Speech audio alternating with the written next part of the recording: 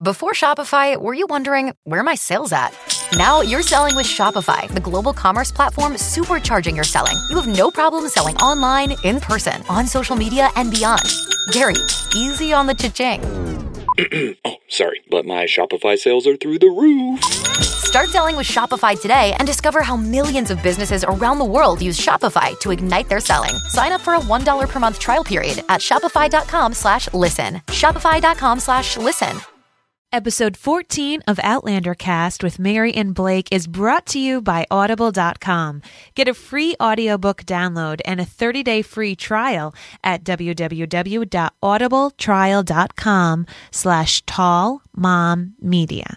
There are over 150,000 titles to choose from for your iPhone, Android, Kindle, or your MP3 player. Today's choice, in honor of our guest, is Harry Potter and the Deathly Hallows. People disappear all the time. Most are found. Eventually. Disappearances, after all, have explanations. Usually.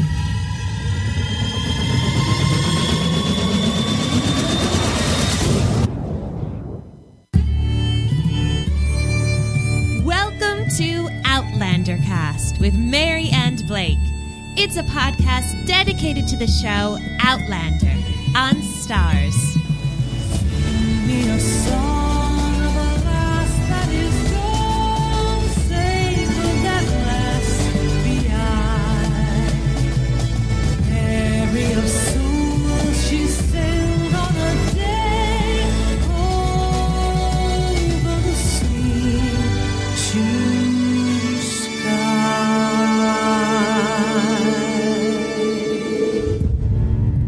Hello, everyone. I'm your host, Mary Larson. My name's Blake, and I'm ready to talk about some blood. Ew, that's gross. Love it. I Cannot hate wait. blood. I hate blood so much. It makes me nauseous. This is the girl that does the blood that's draws for being pregnant.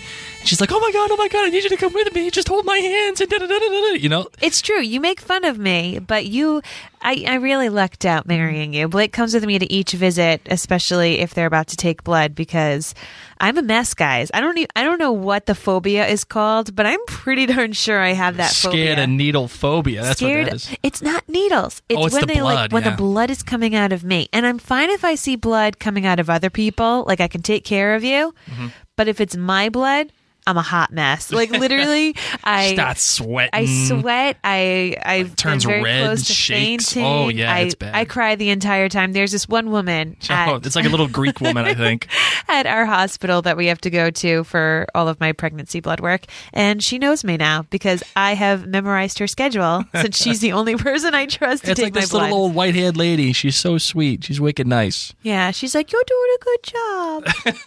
You do very good. Your husband, nice man. And I'm like, oh, thank you, as I'm wiping snot and tears from my face. So today we are going to talk a little bit about blood. Actually, a lot about blood, as a matter of fact. Not my blood. Not your blood. Thank God. Jamie's blood. That's who we're talking about. Because today we are talking to, I want to call him the Blood Master, Kristyan Mallett. Who's Kristyan Mallett? Well, Kristyan Mallett is responsible for so many of the things that made you go, ooh, while watching Outlander. Including Jamie's back. Oh, during the lashing scene? Oh, yeah. Yep, that's thanks to Kristyan Mallett. Remember when the guy got his leg shot? Oh, no, when he got, gored by the boar? Yep. He got boar gored? Sorry. Look at you, hey, poet. You didn't know it. Hey, I'm just smart like that. I'm wicked smart. Kristyan Mallett is just this amazing makeup artist and special effects master. Yes, he has. So he is our special guest for today's episode. We were really looking forward to speaking with him.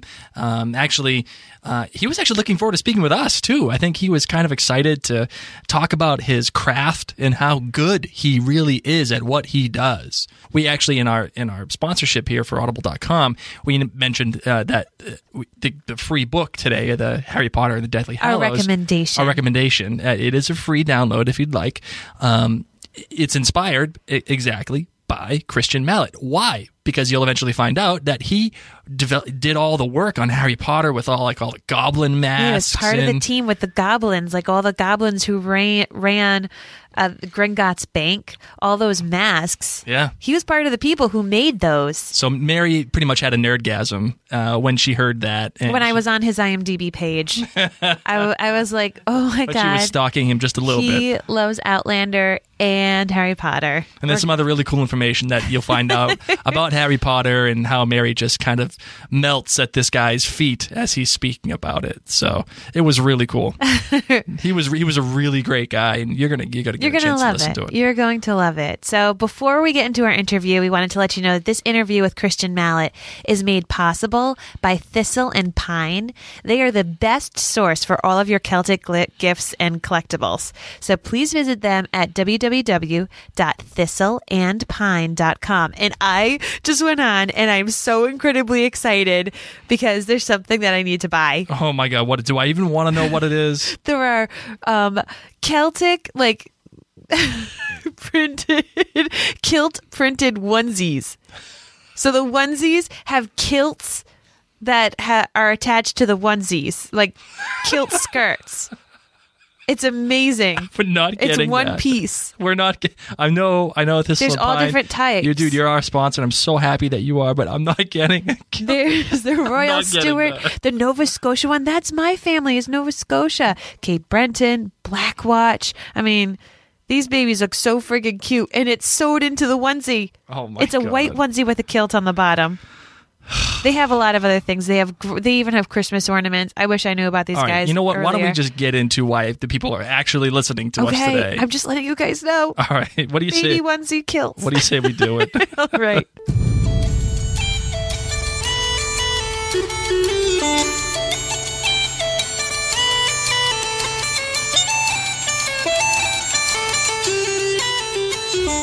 Joining us now is Kristyan Mallett. He is a prosthetic makeup designer who has worked on our favorite show, Outlander, but he's also worked on a bunch of films and television shows that you might know, like Les Mis, and a few of the Harry Potter movies. And Kristyan, I don't know if you know this, but I'm like the biggest Harry Potter fan in all of Rhode Island, and that's like the smallest I would say state mainly in- the United States.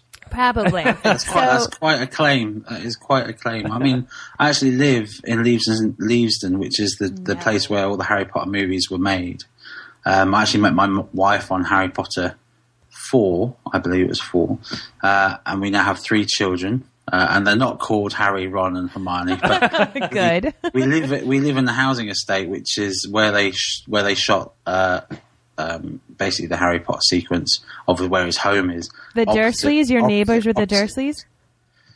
The Dursleys, no, I don't live in their house, but I live on the estate. I live on their estate, essentially, and we actually live opposite the Harry Potter studios. So, yeah, it's kind of strange. I actually moved to where I live because of Harry Potter. So, yeah, it's kind of strange. That's where I started my film career, was Harry Potter. Really? Now, tell us a little bit of what you did with the film crew on the Harry Potter set that then gave you the springboard to create your own crew. Well, basically, I was working for other people. I mean, as a child, I saw films, and I remember being a very young boy and seeing a film called Legend, which was about Tom Cruise. I seem to remember Tom Cruise was in it, and Tim Curry is playing this big red devil, and the red devil had to cut off these unicorn horns to basically make it dark forever. And I remember on a Saturday morning there was a behind-the-scenes documentary about how they, what was going on, the film sets, but there was the makeup application being done on Tim Curry, turning him from this small man into this large red devil. And I remember seeing it and being blown away with, wow, people make monsters for a living, and that's exactly what I wanted to do. And throughout school and through college, I studied makeup and done art. I was very much a creative person, had a break, ended up being on Harry Potter. And throughout the years on Harry Potter, I ended up just keeping my head down, working hard, being creative, trying to work overtime. Every opportunity I had to work a weekend, I would, and just learn. I mean, the people that I had around me were really the best people in Europe, like the best sculptors, painters, art and finishers, people who even inserted hair into eyebrows for fake prosthetics.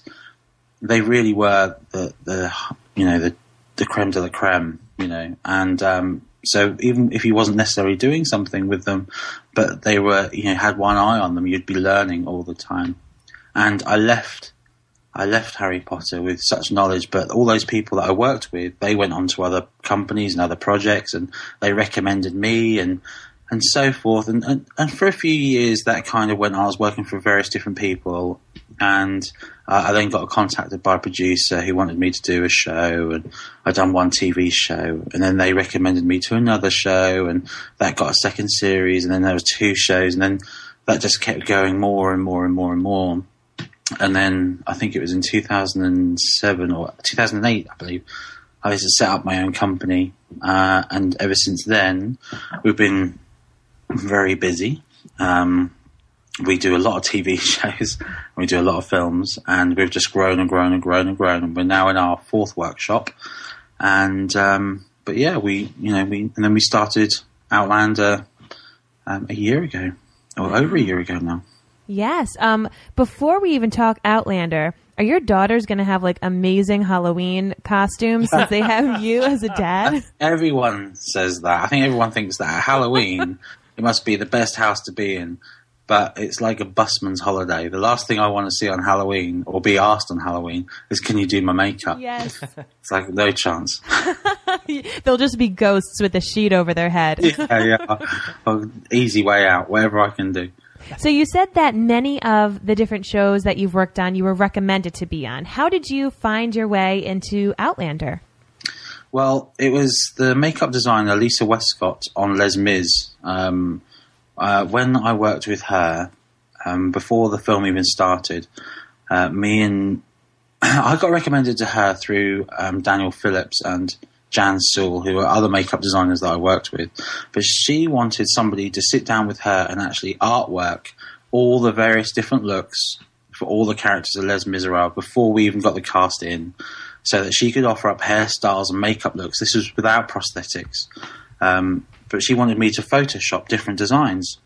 And so I sat with Lisa Westcott for about a month and a half at Pinewood Studios, artworking every single character's hairstyles, all the options, and what they would look like in different costumes, and how it would look on their skin tones. And we'd done this for a while. And then when the film started, there was also aging makeups and makeups to make them look like they've been wearing shackles and things. And we'd done that. And then we'd done tattoo transfers. And that job just grew and grew and grew and grew.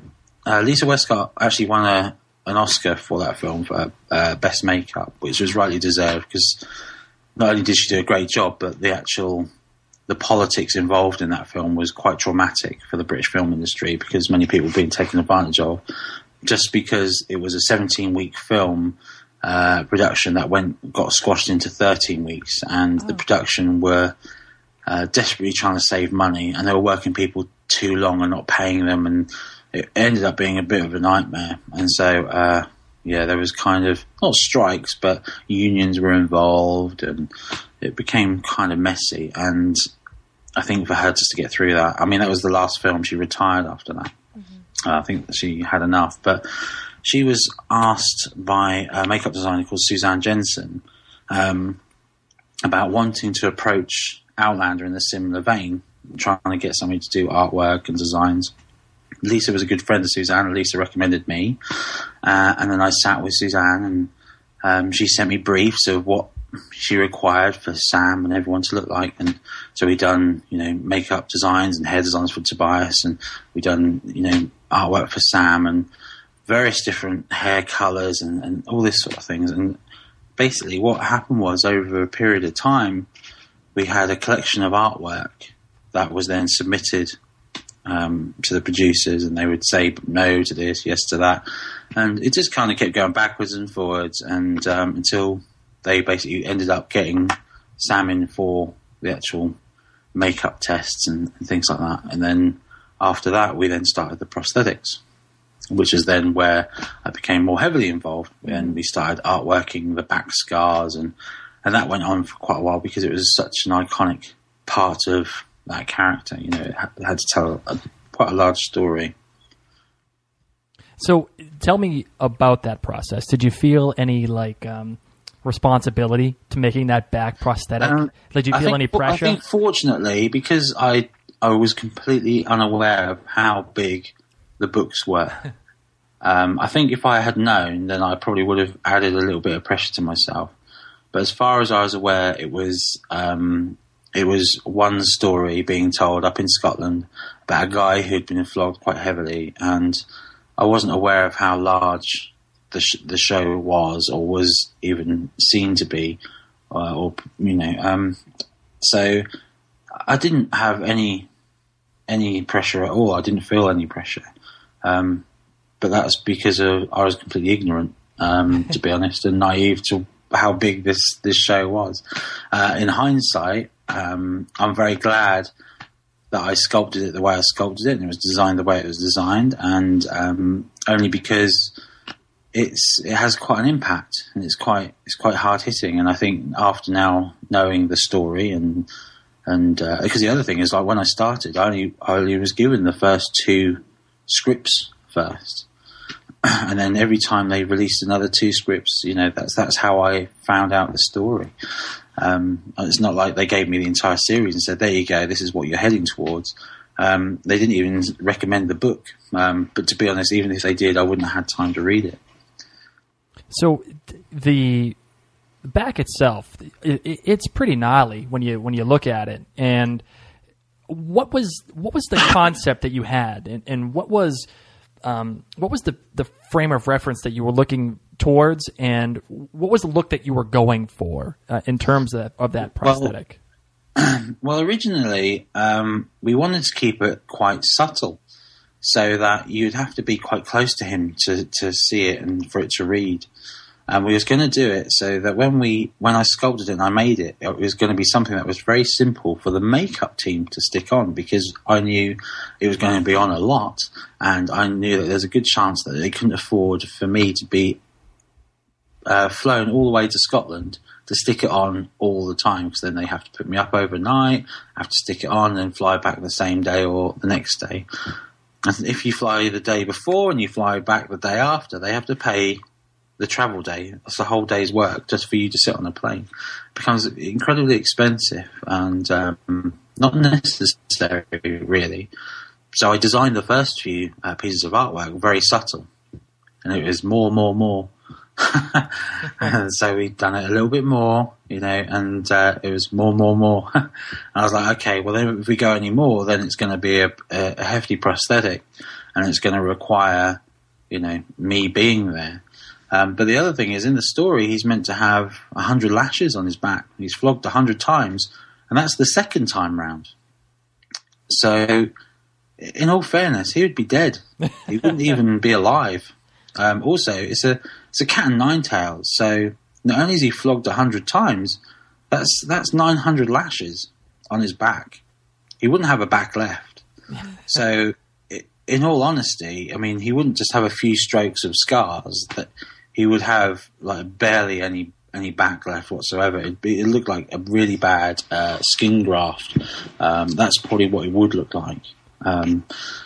But obviously that doesn't make for a good story, and the hero still's got to look sexy and cool, and scars are sexy and cool, right? So we looked at other reference, and there was a piece of artwork from I remember a Batman comic by Alex Ross, and it was a Batman sort of looking at himself after he's taken his bat suit off, and it's Bruce Wayne just checking his own back out, and it's a black and white image, and it's him, his like scars of being beaten and cut and stabbed and various bullet wounds on his back, but it was really deep. It looked really deep and puckered, and there was something that I really liked about that, and I remember thinking it would be kind of cool to have that sort of element to it, where there's different strokes, but there's scars that go in, there's scars that are growing over other scars. So clearly when he's had his first lot of lashes, they've healed up, and then he's been flogged again, and they've healed over the top of other healed scars, and that's kind of the way we approached it. I just wanted to know what that process was like to even make that. Like, what did you even use, and did you have to practice putting it on Sam's back? Like, how do you make a back scars? What we do is we take a life cast of Sam's back. So Sam comes into the workshop, and we basically put a silicone all over his back, that goes off in about 5 minutes, and then we put plaster bandage on the back of that to sort of hold its shape. And then we ask Sam to sort of step away from it. We peel it off his back, and then we have a negative shape of Sam's back. We then fill that with plaster of Paris, and then we have a positive of Sam's back. So that's our shape that we sculpt on. We sculpt with a wax called plastiline here in the UK, and in the US there's one called Monster Maker's clay, which I've actually recently moved on to. So we actually order that from the States all the time. It's a much better clay. But you basically block out shapes. So you look at your reference and you start sculpting, and you start putting the scars where you want the scars to go and the various different directions, and you build areas up so you can actually carve into it to make it look like the scars going deep within the skin tissue. And that's basically what we did. And then once you've got a rough shape, you take an image and you send it to the producers, and they say yes, no, more, less, until you actually find something that you're really happy with. So we've done a few designs first. As soon as they kind of locked down the design, I went ahead and just sculpted what I thought would look cool. And they pretty much said yes straight away. So once they were happy with the shape, we then basically put in all the skin detail. And it is literally a case of putting in skin pore by skin pore, one at a time, with a tiny needle through a little piece of plastic, and you're doing it and getting all the direction of the skin texture, so where it's been puckered and pulled. So if they wanted to go with a macro lens onto that back, you would actually see all the skin pores actually being pulled into the various scar detail. The only reason we did that because we knew that there's a good chance, or there was a sequence where she rubs her hand down his back, and it was all meant to be soft lit and against the firelight, and so we knew it was really going to catch some detail. So we went all out on it, to be honest. I'm glad you did, because that was a very nice scene. Sexy scene, right? That was their wedding night scene. Yeah, loved that scene. The women love that scene. In regards to the back, you said that you wanted to start off really subtly, and you kept on adding. Who was telling you to keep adding? Was that your choice, or was that Ron Moore's choice? It was Rod's. Yeah, I mean, it was Ron's really, because I think it was a case of I was trying to be subtle because I knew what would it entail as a makeup artist to try and stick it on every day, the maintenance of it. It's not an easy thing sticking on a back piece, and it's also not very easy for the artist to sit there for any length of time to have this prosthetic put on. So I was trying to keep it really simple at first to make life easy.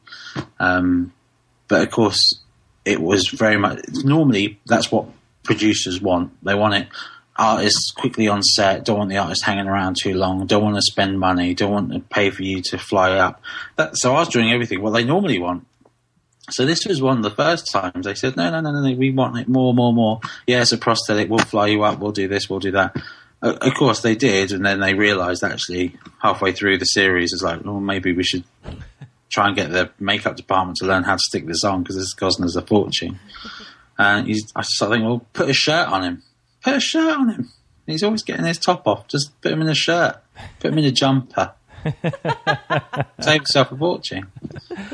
Aside from you, who has the most say in what your work will look like? Is that something that you only answer to Ron Moore, or do you answer to other people too? No. The makeup designer. Well, Suzanne Jensen, she'd done the first, I think, 4 episodes, and then at Christmas there was a hiatus, and then after that Annie McEwen took over as makeup designer, and I don't think there was any reasons apart from I think availability, and I think I'll tell you what the other reason was, is Annie was from Scotland, and I know that Suzanne was from London, and I think the travels and the accommodation of having the entire makeup team from London in Scotland was draining the resources a little bit too much. So they tried to have as many local people as possible. And I think Annie's availability was, they always had Annie to do it, but she couldn't do the first 4 episodes because she was on Game of Thrones. And when I believe she was then available after Christmas, they then got Annie in because she was always meant to be doing it because she was local. She got them, and Suzanne then went back down to London. But the makeup designer very much has a say in other things, but in this case with the back, Suzanne didn't want anything to do with the prosthetics, and at that point Annie wasn't even on board. So with that, it was very much me and the producers. Again, not realising how much of a focal point this was going to be at the time. So I was just like, yeah, back scar, okay, what do you want? You know, if only I knew. But I'm glad I didn't at the time, because it's worked out for the best. But one thing I wish I did know was that we actually see later on a flashback of the flogging taking place, because I would have sculpted it, not differently, but I'd have sculpted the actual lashing part first, and then copied it in the scar form. So you worked on that back for that scene, the back lashing scene with all the skin hanging off? That's me, yeah. That's I kind of got a lot of phone calls and a lot of Facebook notification about that. A lot of people were kind of grossed out by it quite a lot, which is good because it's meant to be really brutal. But you know, I was very happy with that whole makeup. You know, it was really hard to do. It was very complicated, especially when it had to progress, had to get worse and worse. So I also had to bleed. You know, it's an incredibly thin prosthetic that had to have various blood rigs underneath, but also I had to show how his back got into the state it did, you know. How did you even get the blood inside that? I was picturing like a little Ziploc bag stuck inside of the back, and as it would be hit, it would be punctured. How do you even do that? He would just have these bulbous bags hanging on his back. That would never work. That's crazy. That's why I'm not a prosthetic makeup designer. Yeah, exactly. Well, no, I mean, it's not. You're not far off, to be honest. You do have these bladders. We make these tiny little bladders, and they're kind of like latex balloons, and they're very flat, but they have loads of holes in. So along his back, where he's got all these like lines and crisscrosses, behind each one of those was various different small bladders that would have a little tube coming out, and all these tubes were connected to larger tubes, and they would be connected to a thing called a pegula. Now, a lot of people would know a pegula if they saw one, because it's kind of the thing that you pump and you spray fertilizer or weed killer on your plants. So it's kind of thing you pump up and, you know, you spray. It's one of those, but this one's it's a little bit more industrial. It's silver. It's got a pressure gauge on it, so you can know what pressure you can get it up to. And so you've got all these tiny little tubes that come out the bottom of his back that go underneath his kilt. So you don't see that. So the prosthetic goes all the way down to his bum, and then basically from the bottom of that comes out all these tubes, and they connect to the pegulas. And we've got a couple of pegulas on the go, all primed, ready to go. So every time he lashes back, we sort of release a little bit of blood, and part of the back will bleed, and then we'll release a bit more, and another part of the back will bleed. And the more he does it, the more it bleeds, and the more vicious it gets. And then we go in and we start to rip apart the back, open up certain other wounds, and it gets to a point where pieces are literally hanging off, and, you know, the blood is going all over the place. And on the day, I seem to remember over priming it a little bit, and just getting a little bit too blood happy. But what was interesting was that the set it was shot in was incredible. It was like everyone was around, and it was fantastic because the reactions on people's faces, because they didn't know what to expect. So we took Sam out with the prosthetic on, had him hanging there, and then we went straight into the gruesome elements of the shoot, and I think it took a lot of people by surprise. All the, you know, supporting artists and even the producers were like on the other side giving me the thumbs up, you know, because I think they were happy with how brutal it looked. But you know, I've since seen the actual sequence, and it's very brutal. Yeah, it's very hard to watch, I think, if you didn't know it was coming. I remember watching that sequence, and, you know, I had an expectation on what the lash would look like and how it would affect, you know, Sam's back. But what I didn't anticipate was with that initial lash, and all of a sudden the blood just came pouring out, and I was like, oh my God, I totally didn't expect it for whatever reason. I don't know why.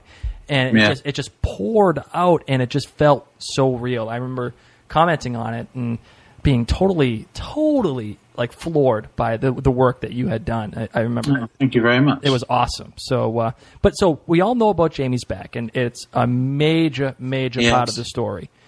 Is there something that you worked on that we wouldn't have noticed necessarily, or something that was underplayed? Well, I mean, to be honest, Sam gets a lot of things. You get to a point where you start thinking, Christ, if I was Sam, I'd probably jump off a cliff because everything happens to Sam.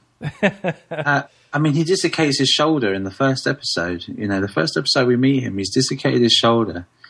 And I remember it was me and visual effects. We done this shoulder pop where we made this prosthetic where he'd sort of have his arm hanging off down the side of his body, and the collarbone was like popping quite high, and then Claire comes along and just twists it and gives it a bit of a pop and fixes.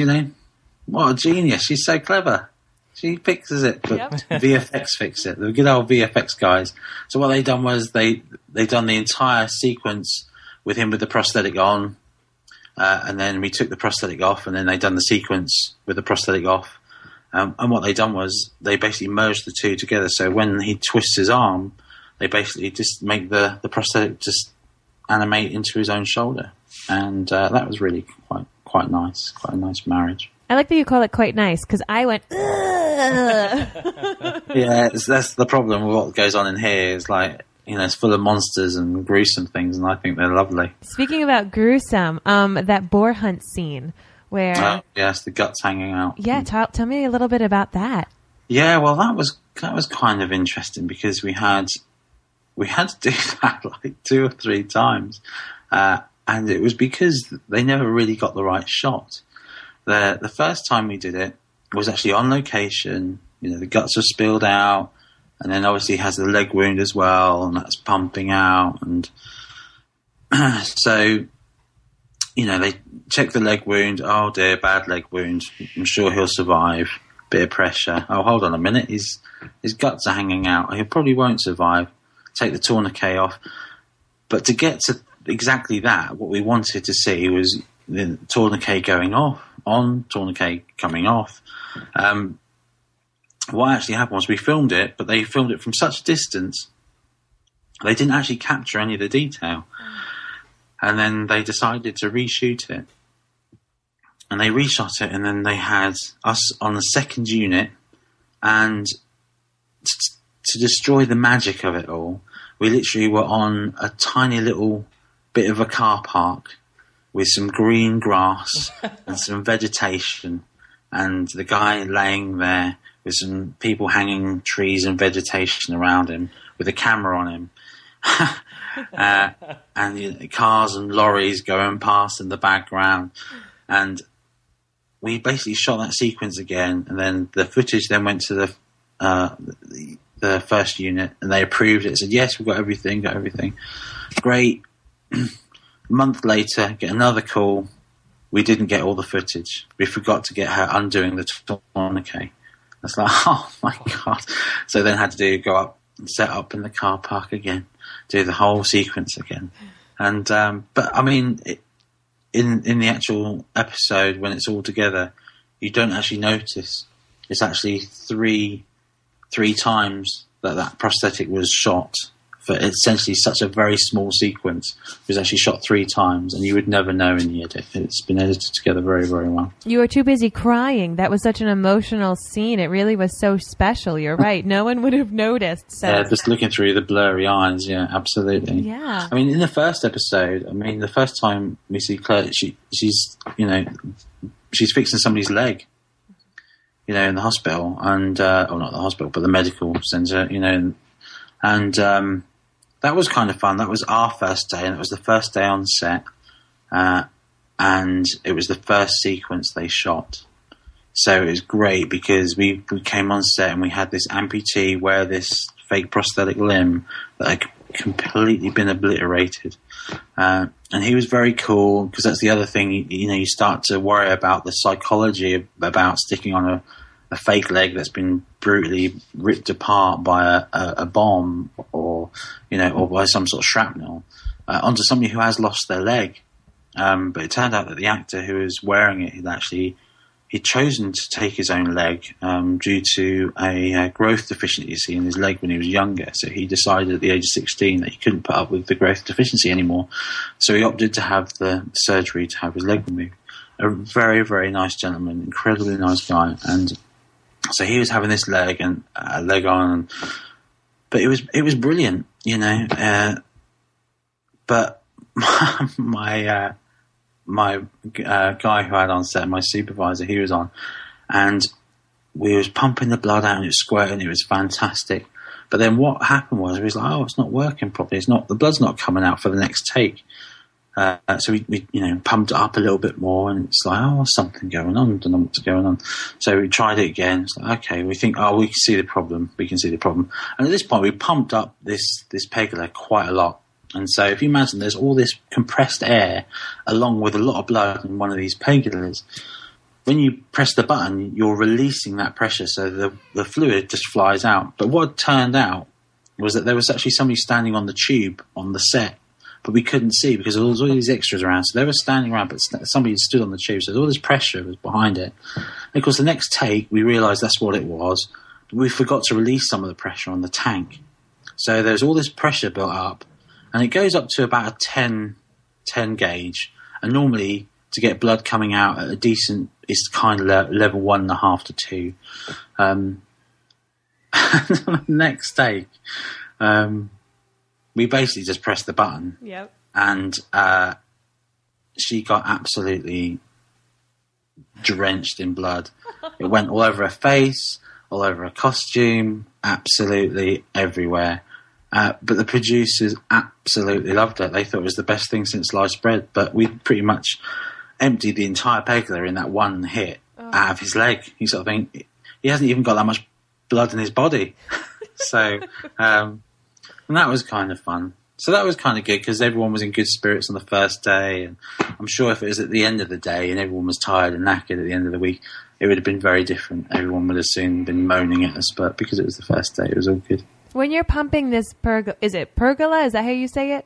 Pegula. When you're pumping it, are you like hiding under the table? Where are you? Yeah. Well, we're actually hidden around the corner. So if you were to watch the sequence again, there's a door on the right, and basically me and this other guy hidden around the corner, you know. And it's difficult hiding me anywhere because I'm so big. But we're tucked around the corner and. Yeah, but other things, it's like with the back, you know, I was hidden underneath the actual decking where he's actually being lashed. He's sort of standing up, but I'm behind him, literally tucked down with my head peeking around the corner so I can actually see how much blood's coming out. So I can actually gauge on how far I need to go. That's the only other thing. You've kind of got to be able to watch what you're doing. But with the leg, we were blind. We couldn't see because there was no way. If we wanted to look, we'd have been on camera, so... So aside from the amputation and the back, is there something else on the set that you loved working on? Well, I mean, it's all gory, to be honest, all the stuff that we do personally on this particular project. I mean, the little boy's ear, I mean, you know, who was pinned to the post. Yes. You know, I mean, we did all that. We actually made a large ear, which was probably about, 20 times the size of his ear. So that because I haven't seen this episode, so I don't know. But originally, when they hammered nail into the wood, I don't know if you see it, but they wanted to actually see the penetration of the nail going through the ear. But they wanted to do it on such a tight macro lens that we needed to upscale this little boy's ear to be like this big. Wow. So we did that, and then we hair punched his entire hairline. So we actually had a big piece of silicone like this, with a big ear on it and hair all the way around it. And then they made a large nail, and then they basically pierced this large nail through this large ear into this large piece of wood, so that on camera it would actually look like his ear being pierced into the wood, but it wasn't. It was just a huge ear being pierced into a very large piece of wood. It looked like him, for sure. You guys did a great job. I had no idea that's how you did it. It came out great. And then he's actually pinned to this board for the majority of the time, and all that is just a nail with a magnet on the end, and there's a piece of metal behind with a magnet on it, and it's actually just like clink. So he just stays there with a magnet holding this pin in. Pretending to be in so much pain, of course. Yeah. He's a good little actor. He knows exactly what he's doing. Yeah. What projects are you working on next? And will you be continuing with Outlander, or are you moving on? I mean, to be honest, I think Outlander, the thing is, I don't know what's in the next Outlander, to be honest. I don't know if there's a continuation of the same time period or if it actually moves to a different time period. I don't know because I haven't read the books. And we can't say because we're spoiler free. So I know, but I can't tell you guys. And the other thing is, because I'm down in London and they're up in Scotland, I think they'll do whatever they can to find somebody local. But I'd love to do the next episode, the next series, because we enjoyed the first one and we didn't realise it was going to be what it is. But politically, who knows what's going to happen? I don't know. But what I'm working on at the moment, I'm working on Mission Impossible 5 at the moment. Ooh. We're doing a new film called King Arthur. What else are we doing? There's a show coming out in America called Tut, and it's about King Tutankhamun, and it's a TV series, and it's being shot in Morocco, and we've been basically involved with that since September, and that shoots until December the 12th. So we've got that going on as well at the moment. We did Fortitude quite recently, which I think is airing soon, which is meant to be quite a nice number. I think that's going to be like a five series deal, and that worked very well. And we're doing a show called Humans at the moment, which is a remake of a Scandinavian TV show. But we're doing quite a lot. We're keeping very busy. So the thing is with Outlander, even though it's on all, it shoots all year round in Scotland, for the makeup team and the costumes. I mean, the costumes on that show, the woman who does that is absolutely mind blowing. The attention to detail is phenomenal, and awards need to be given to her. I mean, it's the fact that she's using the original methods and original cloth, and it's just it's out of this world. It's one thing that I have. The magic is never lost. When you go onto some sets and you sort of see things, you sort of think, I was convinced that was real. There's something about the costumes on that really do take you back. And even the costumes from the 1940s it's beautiful, beautiful. But anyway, moving on away from the costumes, I don't know what I'm talking about the costumes for, but they are incredible. They are. We talk about them almost every episode, how gorgeous they are. They are beautiful, yeah. What was it like working on the set of Outlander for you? It really does depend. If you're inside, then it's quite slow, to be honest. I mean, what's great is, when you do Jamie's back, it's the way we apply it is Sam will come in, he'll lay down on a massage table, we'll stick down the back in the centre, he'll then stand up and we'll do either side. And it's kind of, you get to know him on a very personal level, and we talk about his fitness regime. And I mean, the guy's getting bigger and bigger, and we've noticed that the back prosthetic is in fact getting smaller and smaller because he's getting bigger and bigger, because he's training so hard. And so he's going to probably need a new back prosthetic for the next series because he's getting so wide now. So they might want to think about remodeling it to fit him better. But the atmosphere on set is fantastic. Everyone loves being there. Everyone loves being part of it. And everyone's willing to help each other, And when the rushes are released and people see various different clips, it's nice because everyone has an opinion. Everyone always strives for the best that they can get out of it. And sometimes you get, direction like next time that, can we do this scene again because we didn't get this or didn't get that. But to be honest, I mean, for me, we go there, we're there for 2 days and then we come back. Most of our work is spent in the workshop with all projects and films. It is very much 80% workshop and 20% on set. But I do love being on location for Outlander, because when you're on location, you're in the Highlands, you're in the woodlands, you're in the outside in Scotland, and for me, it's so far from the norm.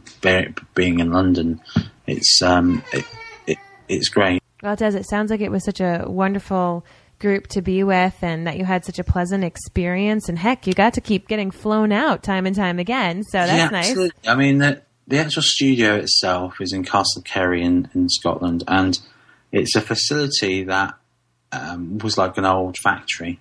I don't even know if it's a factory or warehouse, but it's huge. It's a huge facility that has been completely overtaken by Outlander, but it's been completely reinvented, and it's absolutely gorgeous inside. It's what they've actually brought to Scotland now is a whole new film studio. So even when Outlander is done in years to come, there is going to be an industry up there that can have more and more projects, whether they're TV or film. And so Outlander is going to leave a legacy in Scotland for all the people that can work in the industry. It's reinvented the industry in Scotland, and it means that if we don't do the next series, it's not a bad thing. It's nice to be part of it, but it means that maybe the locals can do something. So it's good. That's great. Well, my last question for you is, what do you want to leave with our listeners in regards to when they watch a show like Outlander or a movie like Harry Potter? What do you want them to notice or not notice about the prosthetics and makeup work? I don't want them to notice it. That's the thing. If you don't notice it and you just accept that it's real, then that's the biggest compliment of all. If you watch it and go, oh, that nose looks a bit funny, then clearly we haven't done our job right. But there's things in Outlander that you don't notice, like little prosthetics that sit on skin that give scars, or pitted skin and slight buckles to noses, and there's all those tiny little things that give character features that you don't even know that are going on, and they tell stories for each character. And I'm telling you that because you probably haven't even noticed. One thing I have noticed is Angus's missing teeth. Did you guys work on that? How did he have no teeth in the front? I had nothing to do with that. Because he does this really weird thing where he flicks his tongue in that hole, and I'm like, does he really not have teeth? What's going on? It's creepy. I think you'll find he actually has a removable tooth. Ah, that would do it. That would work. He's so committed to the job. He pries one out. Maybe that was in his audition. He was like, this is why you have to pick me. What do I have to do to get the job? Yes. But they are a fantastic group, and in the future, when you watch the future Outlander episodes, I mean, there is a few things coming up to keep your eye on. I mean, the various different love interests and the backstabbing, and you're gonna. It's a great ride. You're gonna enjoy the show, and it only gets better. I can't wait. Well, if our fans want to come and check you out, do you have a website or Facebook or Twitter? Yeah, Facebook. Yeah, I mean, Kristyan Mallett is, it's spelt rather obscurely, but there's actually images on Facebook of the actual process of the makeup application, showing you the blood rigs and Sam's back and the dislocated shoulder and the little boy's ear, and there's all that. So if you actually want to see some of how we got there and how we did it, then go to the Facebook and have a look. Yeah. I am so thankful that we were able to interview Kristyan. He was great, and I was completely surprised about his description of that scene with Jordy and how they were filming it in the parking lot, right? Yeah. And you would never know. Not at all. You would have no clue. It was so awesome. Those are the things that I love to hear about my favorite TV shows. Yes, those little almost like Easter eggs or extra pieces of knowledge that when you go back and you watch those scenes, you're like, I know what was really happening here. Yeah. I know. They were in Jersey filming this in some parking lot in between like a Prius and a Cadillac, I thought that was really awesome. One of my favorite tidbits. I always go back to Lost when it comes to this, but when they're running in the woods and it's raining, it's crazy. They're not actually running. It's just the camera shaking. On the show Lost? On the show Lost. And they're just running in place, but it makes it look like they're just scampering through the woods. And they're not at all. They're just running in place with water being thrown on them. Isn't that really the really cool? magic of television, my friend. Oh, it's so great. It is magical. And so much of this magic comes from the makeup and the special effects artists like Kristyan. Mm-hmm. If it weren't for them, it just wouldn't be the same. Yeah, you wouldn't be able to realize, again, that beautiful and I'm going to say horrific scene with, the lashing, Yes. for Jamie. It was, we always talk about Blackjack and how he said, oh, it was total beauty what I created. And it really was, at least in terms of filmmaking. It was a stunning scene. And without them pumping the blood into this guy's back underneath his prosthetic, you wouldn't have been able to realize that at all. It's true. You wouldn't have felt that. You wouldn't have felt like the little things hanging off of his back and like the fleshy skin, bits. Yes. right? You wouldn't have gotten a chance to see any of that. And luckily, Stas has put enough money into this show where they can pay Kristyan Mallett to fly from wherever he's got to fly to go to Scotland to film or to do what or film this scene in the parking lot. They've got enough money in the budget to do that.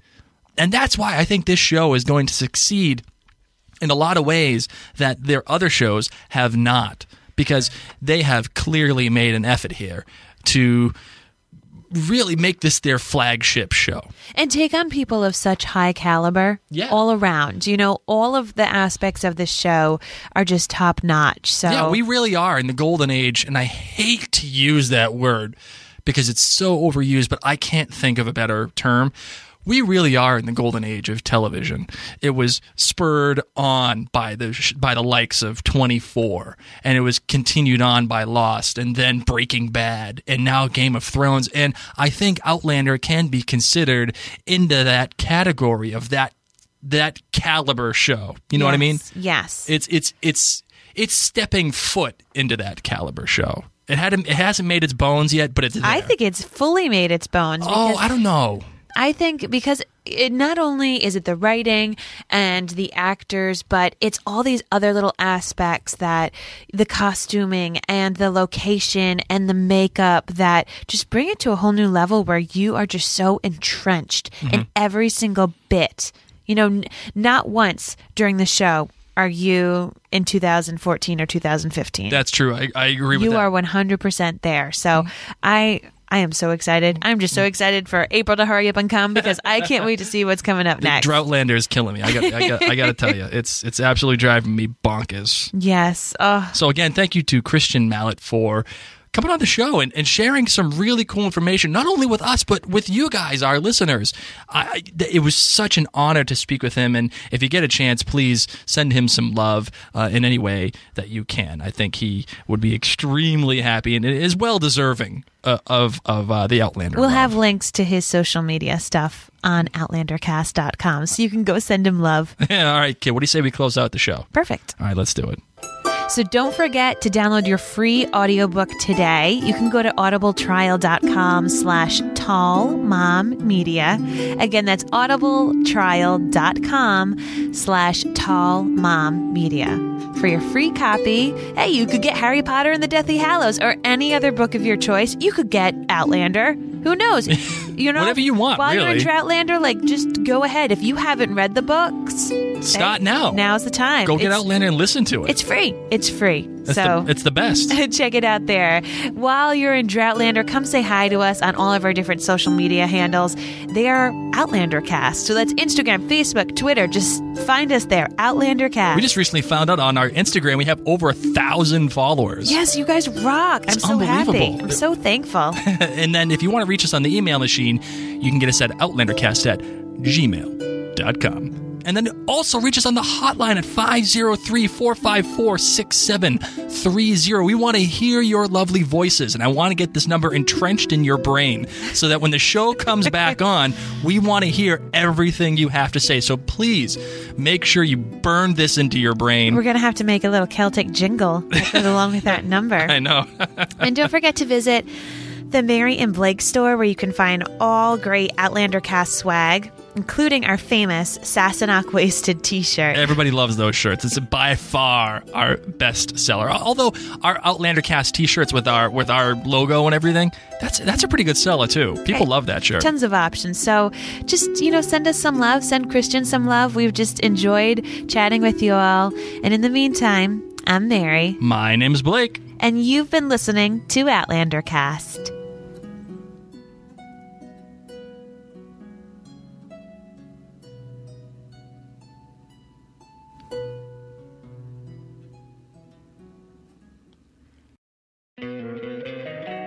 Don't you love an extra $100 in your pocket?